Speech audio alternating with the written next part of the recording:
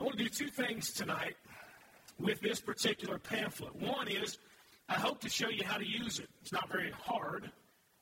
A lot of it's self-explanatory, but I hope to show you how to use it so that when you refer to it later on, you know what you're looking at. Secondly, I hope to give us an overview of just a few of these. I'm not going to drill down on every one, and I'm not going to try to lecture anything on each one of them. Just want to flip through and sort of let's read together some of the basic tenets of these different faiths and see how they relate to biblical Christianity. And, of course, the whole purpose, as we've been going through on Sunday nights, is for personal evangelism.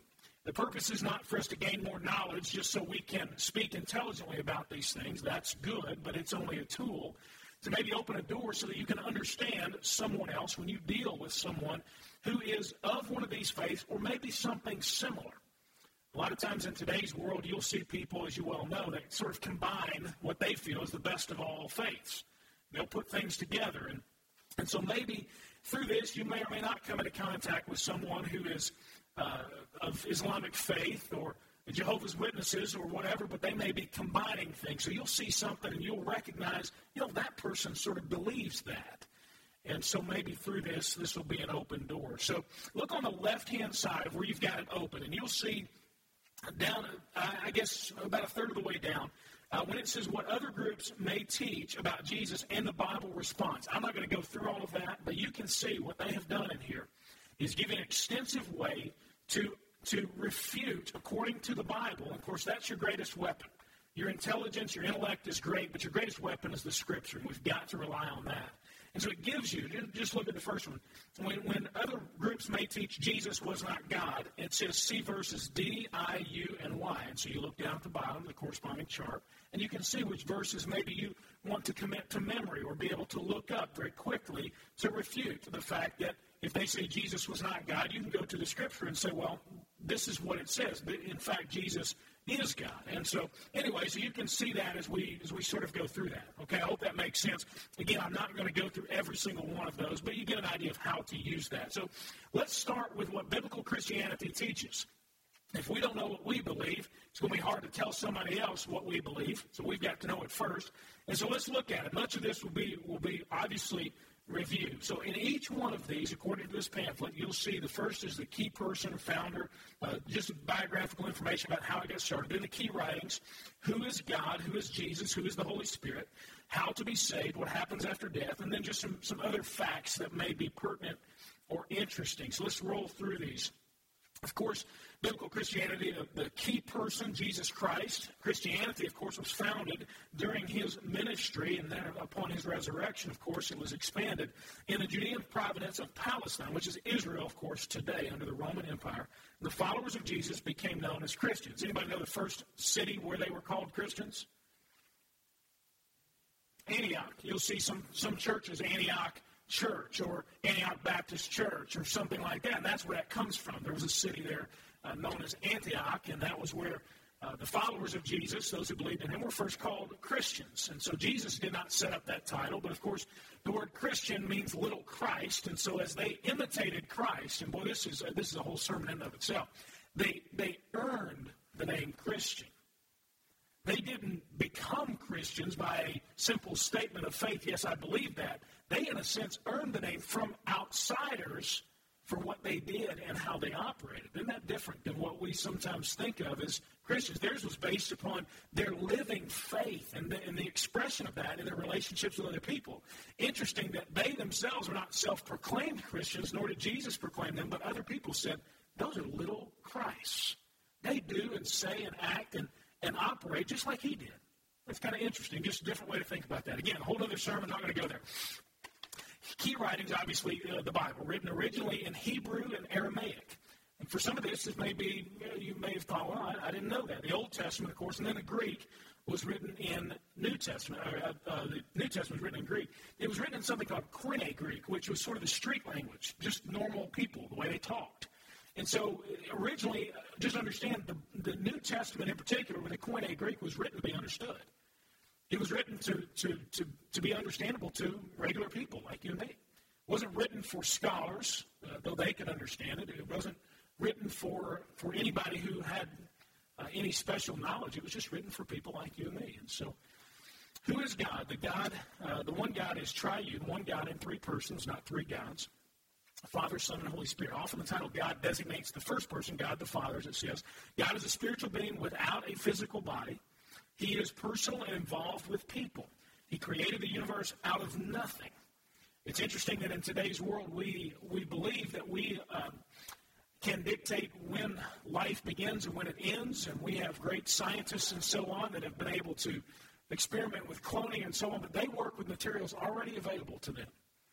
They are not creators of anything in particular. They work with existing created materials. God spoke it out of nothing, and it came to be. He is the only one who has ever done that.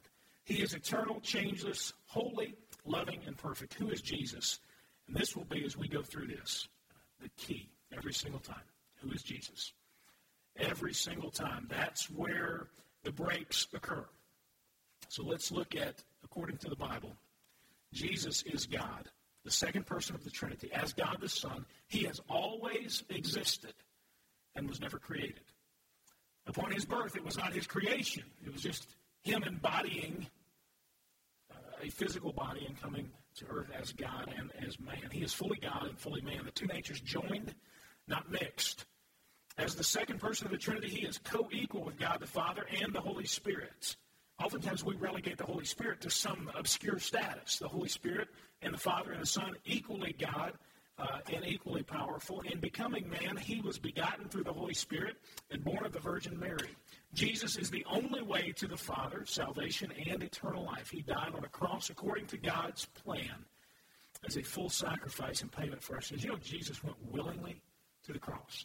Nobody forced him up there. Nobody held him up there. Those nails, obviously, held his physical body, but he could have come down off that cross. He went willingly. And even when those folks, it's so great if you read the story. I pray some. I'm reading through the Gospels right now, and I'm trying to approach it as if I've never read it before. And listen, I've read the Gospels a ton. You probably have too. If you've been in church for very long now, you probably have read a lot of the Gospel stories. I'm trying to read it as if it's the first time. Do you realize that when Jesus, when he was going to the cross, he said, I lay my life down. You're not taking it from me. I'm laying it down. I'm willingly giving it up. Well, it's amazing to see what he has said. For the next 40 days, it says he rose from the dead midway through there on the third day, spiritually and physically immortal. For the next 40 days, he was seen by more than 500 eyewitnesses. This wasn't some random thing no one knew about. In fact, it's interesting that the resurrection itself is never really debated a whole lot, but in the first century kind of people, it was a given. They just didn't know what happened. They didn't know why it was. And, of course, all the disciples later on will be martyred because of their commitment to the fact that Jesus was God himself. His wounds were touched and he ate meals, proving that he was indeed resurrected. He physically ascended to heaven. Don't miss those little terms, that he ate, that he had scars. It was because he was real. It wasn't because he was some ghost or a figment of someone's imagination. So all that stuff is important. It's not there for no reason. He physically ascended into heaven. Jesus will come again visibly and physically at the end of the world to establish God's kingdom and judge the world. Who is the Holy Spirit? The Holy Spirit is God, the third person of the Trinity. The Holy Spirit is a person, not a force or energy field. You know, Star Wars was a great trilogy, and now they have 3 more, and it's fun, and I like Star Wars. But the Holy Spirit is not the force. We don't use the force. We interact with a being known as the Holy Spirit. And so that's subtle, but, you know, sometimes that's what people think. And so far beyond just sort of putting signs or some sort of vibe you have to pick up on, the Holy Spirit is a being and can communicate with you directly. He comforts, grieves, reproves, convicts, guides, teaches, and fills Christians. He is not the Father nor the Son, Jesus Christ. He is part of the Trinity, the Holy Spirit. How to be saved? Salvation is by God's grace, not by an individual's good works. One of the things that we came across, if you remember, early on in our study was that a lot of people, even if they understand the Bible, they still think that there's something that humans have to do to be good enough to sort of mix in with salvation. In the sense that, yes, I understand that you need to believe in Jesus and you need to do this other stuff and this and that. Salvation is by God's grace alone, not by an individual's good work. Salvation must be received only by faith. People must believe in their hearts that Jesus died for their sins and physically rose again, which is the assurance of forgiveness and resurrection of the body. This is God's loving plan to forgive sinful people. What happens after death? Believers go to be with Jesus. Praise God. After death, all people await the final judgment. Both saved and lost people will be resurrected. Those who are saved will live with Jesus in heaven. Those who are lost will suffer the torment of eternal separation from God in hell. Jesus' bodily resurrection guarantees believers that they too will be resurrected and receive new immortal bodies. Other facts and so on. Group worship, usually in churches. No secret rites. Baptism, Lord's Supper are the two sacraments that continue. Active voluntary missionary efforts. Of course, we're participating in that with the shoe boxes, and we do that through various offerings and sending people out and so on. All aid to those in need, the poor, widows, orphans, and downtrodden. Christians believe that Jesus is the Jewish Messiah promised to Israel in the Old Testament. And Jesus said his followers would be known by their love for one another. And so there it is. That's basic. Most of you are just right on that. Absolutely. I understand that. I get that. Just make sure that those are the things that you keep in mind. Because, boy, it's easy sometimes just to drift from that, not keep that as central, those basic truths of Christianity. So if you open up the pamphlet to the next side, what you'll see, if you kind of turn the page, so to speak, you'll see that down the middle of each column, you have the references, founder, writings, God, Jesus, Holy Spirit, and so on. And then at the top, of course, you have what it is that they're comparing. And so we go down the list. I want to hit just a few of these, and if there are any comments or stories you run into some of this, then by all means, just kind of raise your hand and wave at me, and when I get to a stopping point, I'll let you jump in with no problem. Again, the point here tonight, let's learn how to use something like this, and then just sort of understand a few of these that maybe you'll run into. How many of you have had somebody that is a Jehovah's Witness knock on your door, or you've seen somebody like that or interact? Probably almost everybody, if not everybody in here. So let's look at Jehovah's Witnesses. The founder, Charles Taze Russell, and later Joseph F. Rutherford, began in 1879. It's interesting, not that long ago, in Pennsylvania. Their headquarters in Brooklyn. Their writings, the current Watchtower publications, they use the New World Translation only of the Bible, and then let's look at what they think about God and Jesus and the Holy Spirit. God, there's a one-person God called Jehovah. So the terminology, understand, is going to be similar in some of these. It's not going to be completely different. There is no Trinity, which we'll get to this in a minute, means Jesus, as we'll see in a minute, is not God. And Jesus is the first thing created by Jehovah. So before everything else was created, Jehovah, God, the only God, according to Jehovah's Witnesses, created Jesus. So there's a difference. You understand? Christianity, the Bible says Jesus is eternal, has always existed, was never had a beginning, will never have an end. So there's a difference. Subtle difference, but it's there. Look at Jesus, what it says there. Jesus is not God. Before he lived on earth, he was Michael the archangel. Jehovah made the universe through him. So they use Scripture, okay? They use Scripture. Maybe you're thinking of some Scriptures that from him and to him and through him are all things and so on. On earth, he was a man who lived a perfect life. After dying on a stake, on a cross, he was resurrected as a spirit. His body was destroyed. Jesus is not coming again. He, quote unquote, returned invisibly in 1914 in spirit. And very soon he and the angels will destroy all non-Jehovah's Witnesses. You wonder why they are out in force. They believe that everybody who's not a Jehovah's Witness will be destroyed. And they are dedicated, unfortunately, to a false truth, but dedicated nonetheless. The Holy Spirit, look at it. An impersonal Holy Spirit is not God, but rather an invisible active force from Jehovah. Salvation, be baptized as Jehovah's Witnesses. Most followers must earn everlasting life on earth by door-to-door work. There again, that's the reason they are out in force. Salvation in heaven is limited to 144,000 anointed ones. This number is already reached. Sort of interesting why they would still be going around. You know, anybody know what book of the Bible that 144,000 comes from? Yeah, Revelation. It makes reference to that. Death. The 144,000 live as spirits in heaven. The rest of the righteous, the great crowd, live on earth. Interesting. And must obey God perfectly for 1,000 years or be annihilated. We'd struggle to do that for 1,000 seconds. You with me on that?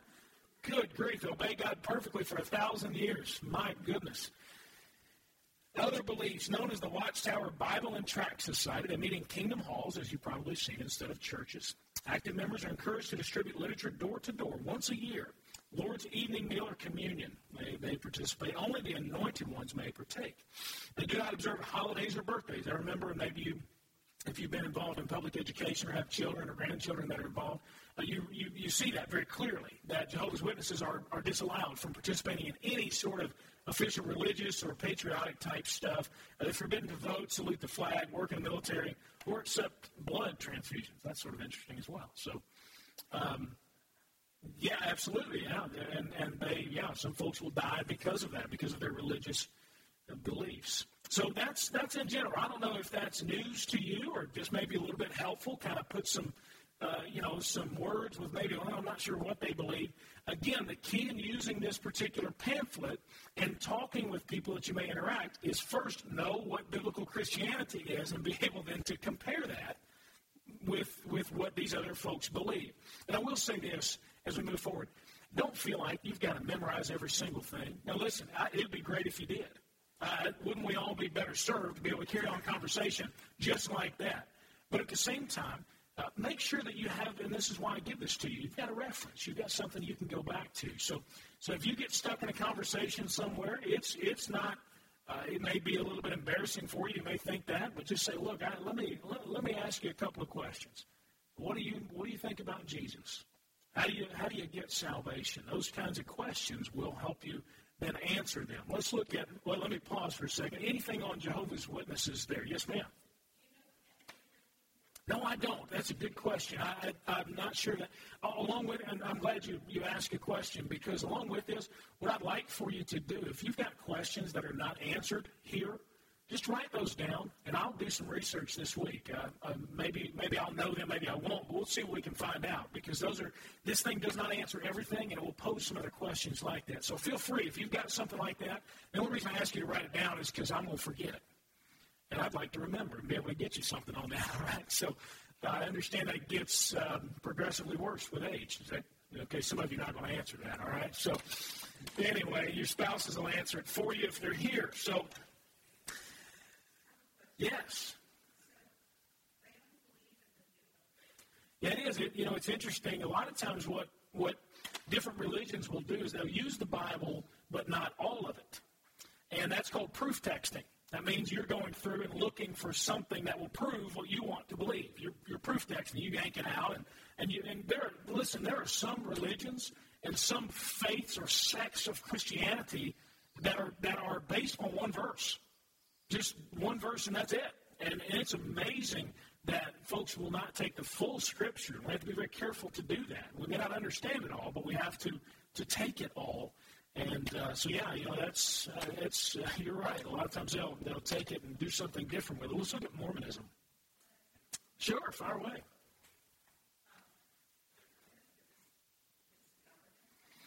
I don't know. That's a good question. I've wondered that. Yeah, that's a good question. I'm not sure.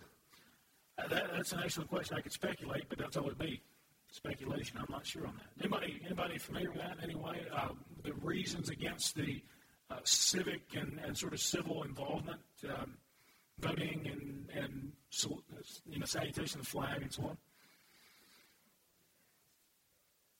Yeah, I'm not sure of that. That'd be another one. Write that down. I'll find out. Dig a little deeper. Okay, let's look at Mormonism. Joseph Smith Jr. is the founder. Founded as the Church of Jesus Christ of Latter-day Saints. You may have seen their commercials or something along those lines. In 1830. Their writings, the Book of Mormon, they use the Bible, the King James Version only, or Smith's, what he calls it, the inspired version. God the Father, look at the God part, was once a man, but progressed to godhood. He has a physical body, as does his wife, the Heavenly Mother. There is no Trinity. The Father, Son, and Holy Ghost are three separate gods. Worthy men may one day become gods themselves. That's something that many Mormons will not lead with. They may understand and believe it, but they're probably not going to lead with that. They'll lead with something else, but not that. That Jesus is a separate God from the Father, or the Father known as Elohim, which is just a generic term for God in the Old Testament. He was created as a spirit child by the Father and Mother in heaven and is the elder brother of all men and spirit beings. His body was created through sexual union between Elohim and Mary, which is completely different than what the Bible teaches. Obviously, we know that. Jesus was married. There's no record of that, no implication of that anywhere in the Scripture.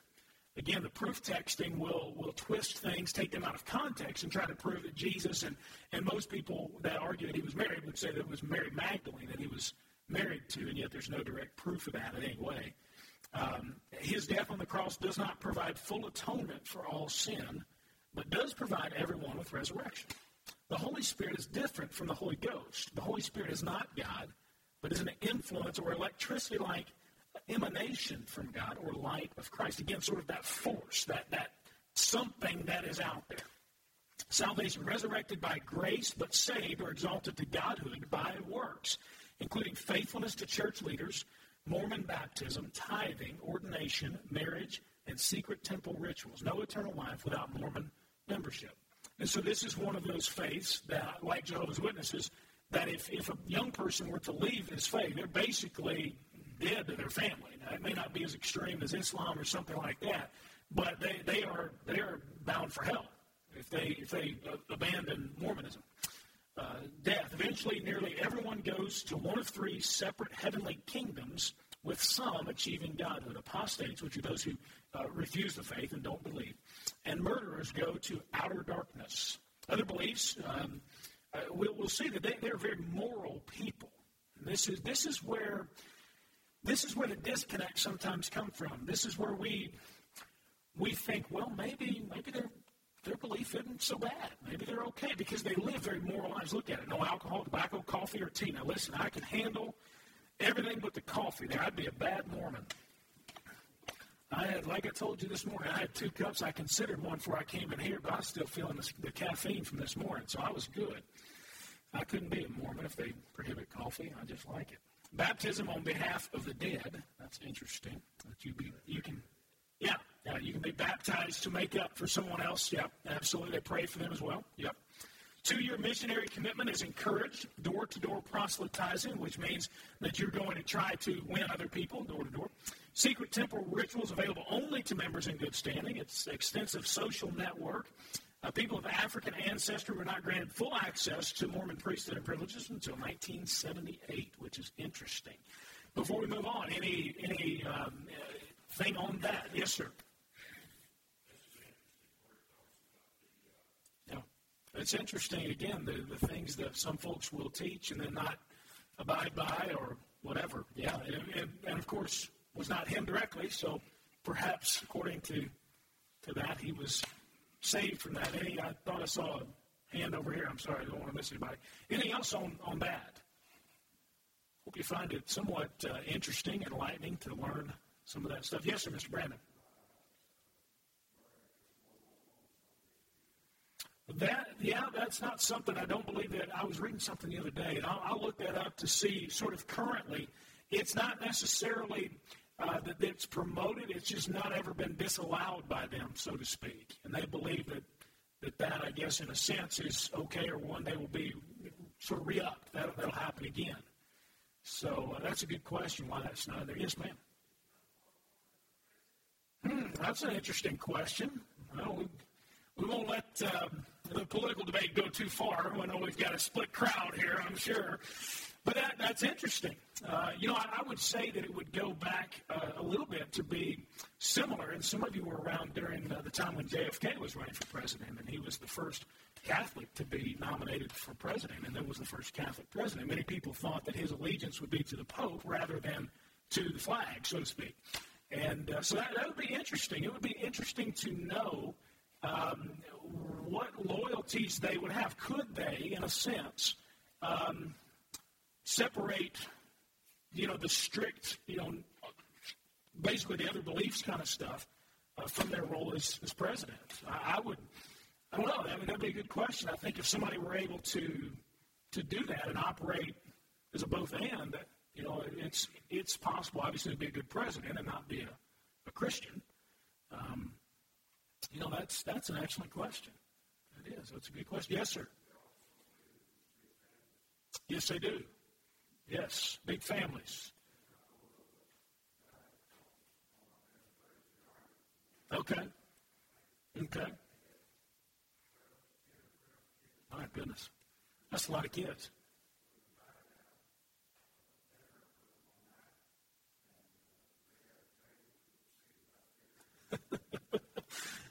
Yep. Oh yeah. And see that's the challenge that comes with it, because typically the Mormon folks will live very moral lives. You're not going to have them being rude and bad citizens necessarily. They're just their belief system obviously is not biblical Christianity, and therefore they're lost. They're good people, but they're lost. Boy, that's so hard. You deal with that. Yes, sir. I would imagine, very traditional, very fundamental even, not necessarily traditional, but fundamental way of looking at the roles in the home. Yeah.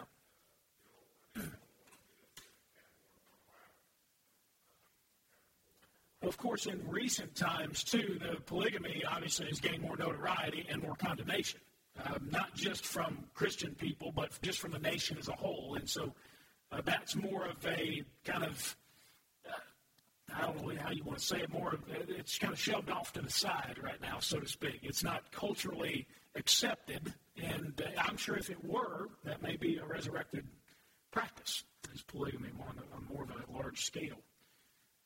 Interesting stuff, isn't it? It's interesting to kind of learn some of that. Very, very interesting. I'm sure it's just the way that it all plays out is very different than what it's proposed to be, so to speak. Yeah.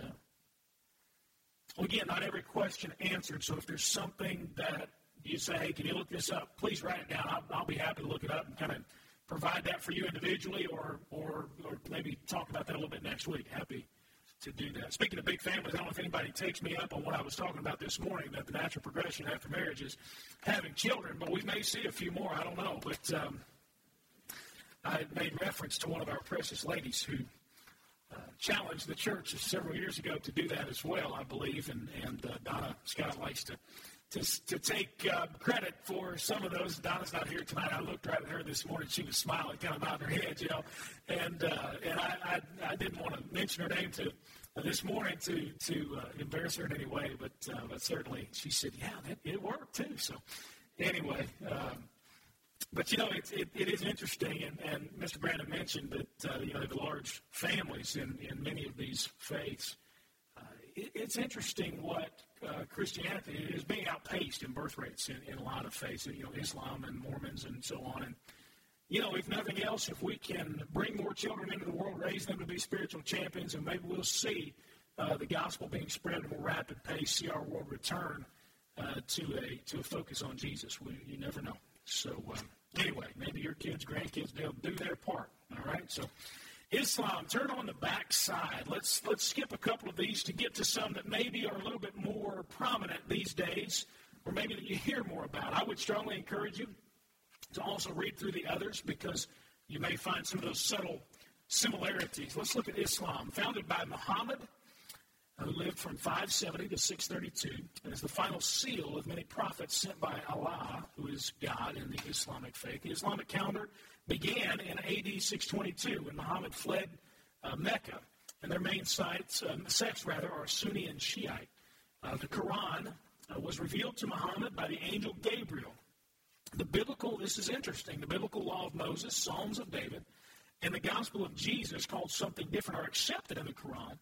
But Muslim scholars teach that Jews and Christians have corrupted these original revelations. Interesting. God, or Allah, is one. The greatest sin in Islam is shirk, or associating anything with God. Many Muslims think that Christians believe in three gods and are therefore guilty of that sin. So the Trinity, according to Muslims, is a sinful belief, a sinful view, because it is associating more than one with God, the Allah, the one God. Yes, sir.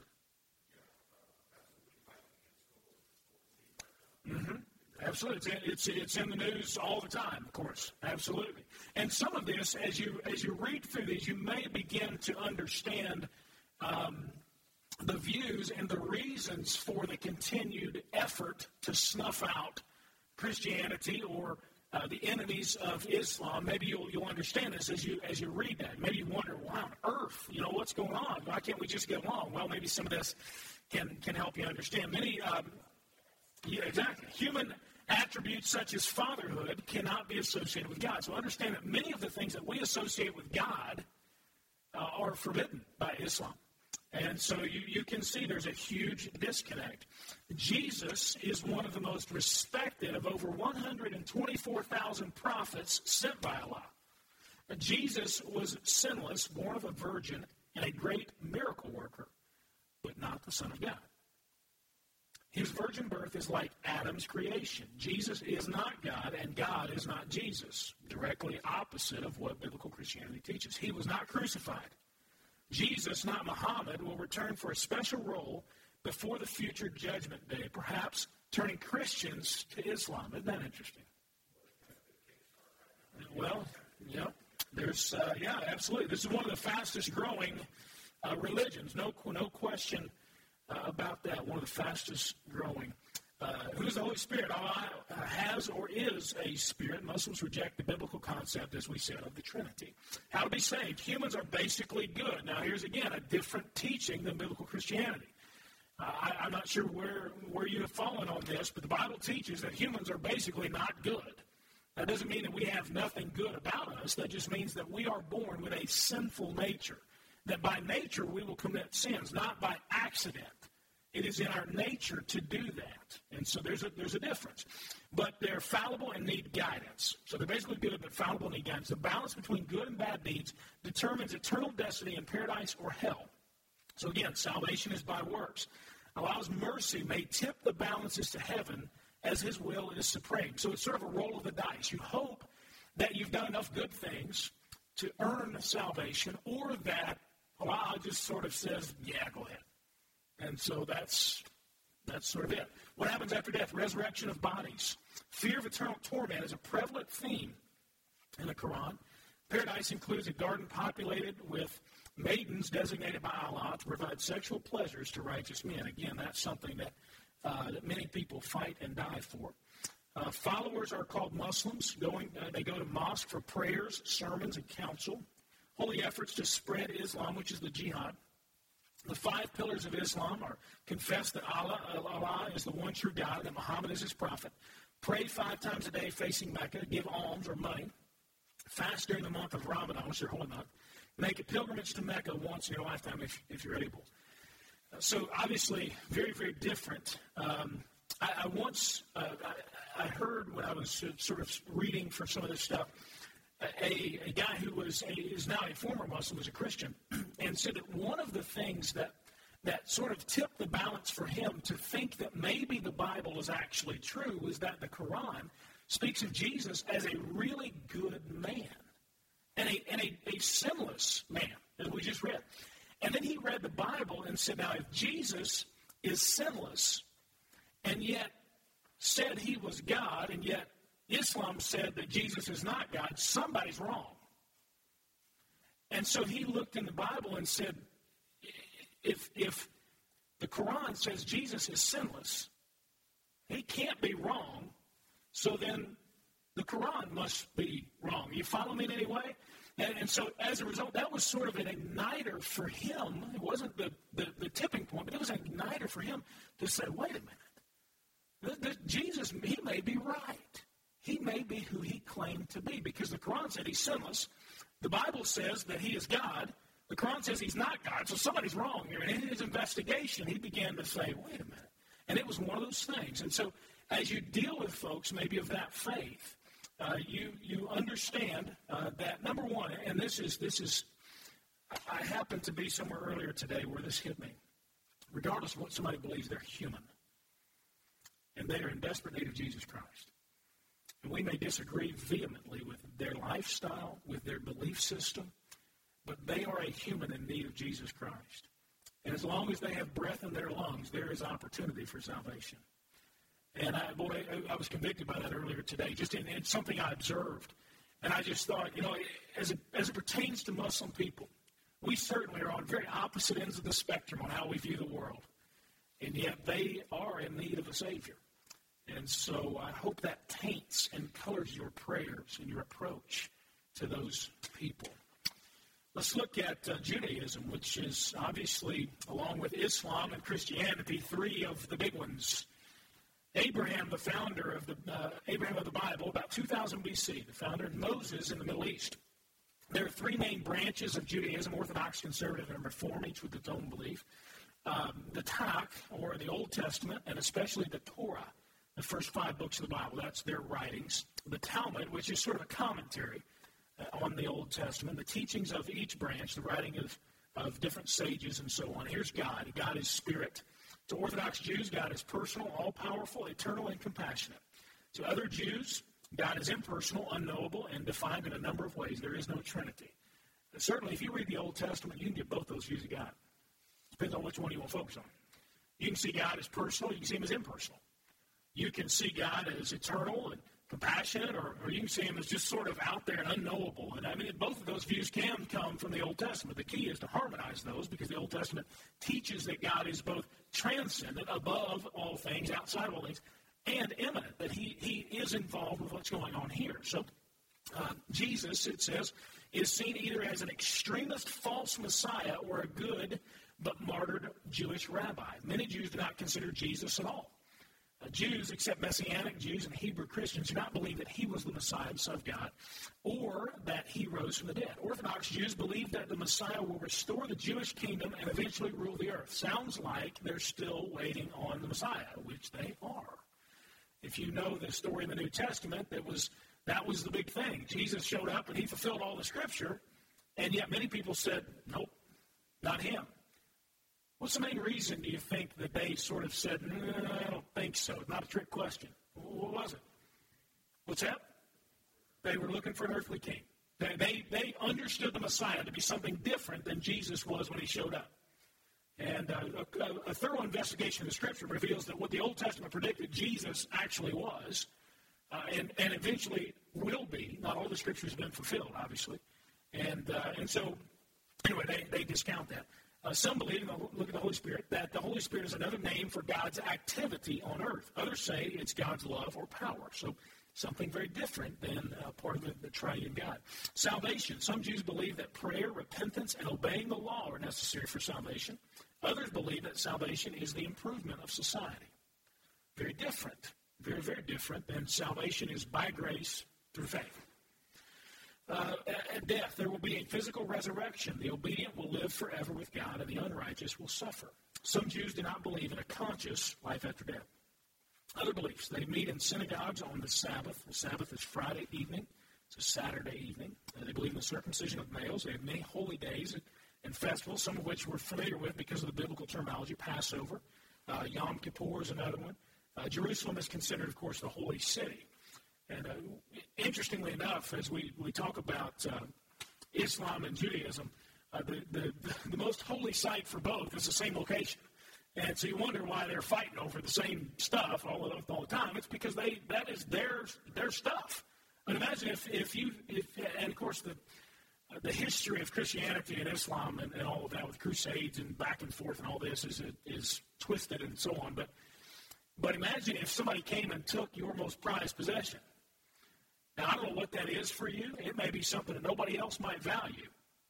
We look here in America and we think, what are you fighting over that for? Good grief, just call a truce. Get over it. And that's sometimes what we think. But imagine if it's literally the most important thing for you. You may have only a handful of things in your life that you'd fight for. Literally go down swinging over. And for them, it's the same thing. Good grief, they're never going to stop swinging. And so it's interesting to me, and I'm not trying to get into politics, but when we begin to think that somehow anybody but God is going to stop what's going on over there, we're going to be, I think, as we have been for however many years we've been trying, sadly mistaken. Worth the effort, certainly. Let's try to help people get along and see the whatever, but it's just, boy, they're going to go down swinging over the same thing. In fact, the Muslim Dome of the Rock, the Temple Mount, so to speak, is built right on top of the old Jewish temple. And And so it's right there. The Wailing Wall that you may have heard of is part of the old temple that was destroyed hundreds of years ago, and it's believed to be the only lasting remnant of the Jewish temple, and right on top of it is the Muslim holy site. And so, it's just, you talk about, oh, man, that's just going to cause some issues. There you have it. And so I don't know all there is to know about that. That's basically, I just gave you the extent of my knowledge. So if you're impressed, great. If not, then, hey, you know what, I don't know anything anyway. So anyway, yes, sir. Yes, sir. Go right ahead. Thank you.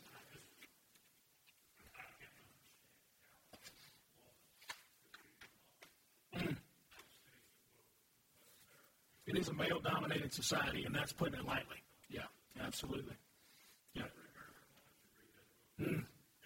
And be thankful for the society we live in and the faith we have. So don't punch anybody, fellas. Listen, humility, all right? Guys, humility, okay? That may be true, but don't pound it, all right? For the sake of time, we'll stop reading together there, but what I'd encourage you to do is look at this some more. I find it interesting. Not exhaustive, of course, but interesting. You can sit there and at the breakfast table or something, you can kind of flip through that a little bit. Certainly it's yours to keep. Want to be able to provide one for each person that wants one. So please, again, write down if you'd like a couple more copies. I'm happy to order them for you and to give those to you. You'll see in there, and this is the reason I encourage you, some modern-day beliefs that have sprung up very recently that you'll want to be familiar with. We go over the highlights tonight only because those are the ones that everyone is probably familiar with. But at the same time, I would encourage you, look through some of the New Age stuff, the Wicca stuff that has diminished somewhat, but run its course pretty thoroughly through public schools and so on in the last 10 to 20 years. And Scientology, you see a lot of actors and actresses that ascribe to that faith. And just, I would strongly encourage you, look through that. The website, if you are interested, is rosepublishing.com. I'm not familiar with the catalog that they have, but their website. If you'd like more information on other resources they have, I'd be happy to get it for you. Realize some folks are able to look at websites and so on. Others, if that's not your deal, no problem. I'll be happy to do whatever I can. They have lots of different things on this. One thing that I'll mention before we close in prayer and have a song is that I do have a limited amount, though I can get more of these too, of some Christian denominational comparisons. Some of you may be interested in that. What are the basics of different denominations of Christianity? And what do other people believe and other churches and so on? And I've got some of these as well, all the same size, and you can maybe take a look at that. So next week we'll wrap up our series on personal evangelism, and we'll look at just different ways to share our faith, different ways you can express what the gospel is, different analogies to use, and so on when you're in a conversation. So we'll wrap that up. Let me give you a preview of what's coming up over the next couple of Sunday nights after that, of course, on November 15th, which is rapidly approaching. Is it November? I mean, wow. And so November 15th, I'm excited about it. I hope you are too, our senior night. And it's just a night to have some fun. Listen, we're not going to do anything. Not going to embarrass you in any way. We're not going to make you sing. We're going to have somebody come in here and sing. And I've told you before that my friend, he's a tenor. And I think I mentioned to you, I've heard him rattle places that will seat about 1,800 people. We may bust the windows that night, and we'll put them back together and have a good time, all right? So anyway, Joe will be here, and we'll enjoy that. It'll be a catered meal starting at 6 o'clock for all of our senior adults. And feel free to bring some friends. I've invited another local pastor who they don't have a service on Sunday night. I said, you're more than welcome to come on and join us and have a good time. So you got a couple of friends that would like to come with you. Folks that you may see out and around, and feel free to invite them. And then on November 22nd, we're going to do a Thanksgiving meal and family fun night, just as a big fellowship on that Sunday evening, the Sunday before Thanksgiving. And so we'll do that night. We'll have a meal, be a very relaxed atmosphere. Gym will be open, and we'll shoot some basketball if you want to. We'll sit around and talk and eat desserts and get real full and feel lousy about ourselves and then go home, all right? And so that'll be on the 22nd. And so I'll give you some more information later on about some other stuff that we'll be doing. So Anyway, don't forget, if you'd like one of the denominational comparisons, those will be up here. If we run out, just write it down for me. Seriously, I'll order some this week and make sure that we get those as quickly as possible. Let's close in prayer, and then we'll stand together, and Randy will lead us in a closing song. All right, Lord, we're thankful to know your truth. We're thankful that you have revealed yourself to us in that way. And Lord, please help us to remember that no matter who we deal with is someone in need of Jesus Christ. Regardless of whether they are antagonistic, whether they don't like us, whether their entire faith hates us. Lord, I pray that we remember that does not dehumanize them in any way, but it just increases their need for you. And so help us not to be arrogant, but help us to be willing to share and to dole out the love of Jesus as much as we can. We thank you for little things like this that we've looked at tonight that help us understand. And so, Lord, in our approach, we pray that it will be tainted and covered with grace and love and truth all at the same time. So, Lord, we pray that you'd give us interactions as we increase our knowledge and understanding on how to talk about Jesus with other people. I pray, Lord, that this week would be one of blessing and encouragement for each person that's here. We ask these things in Jesus' name. Amen.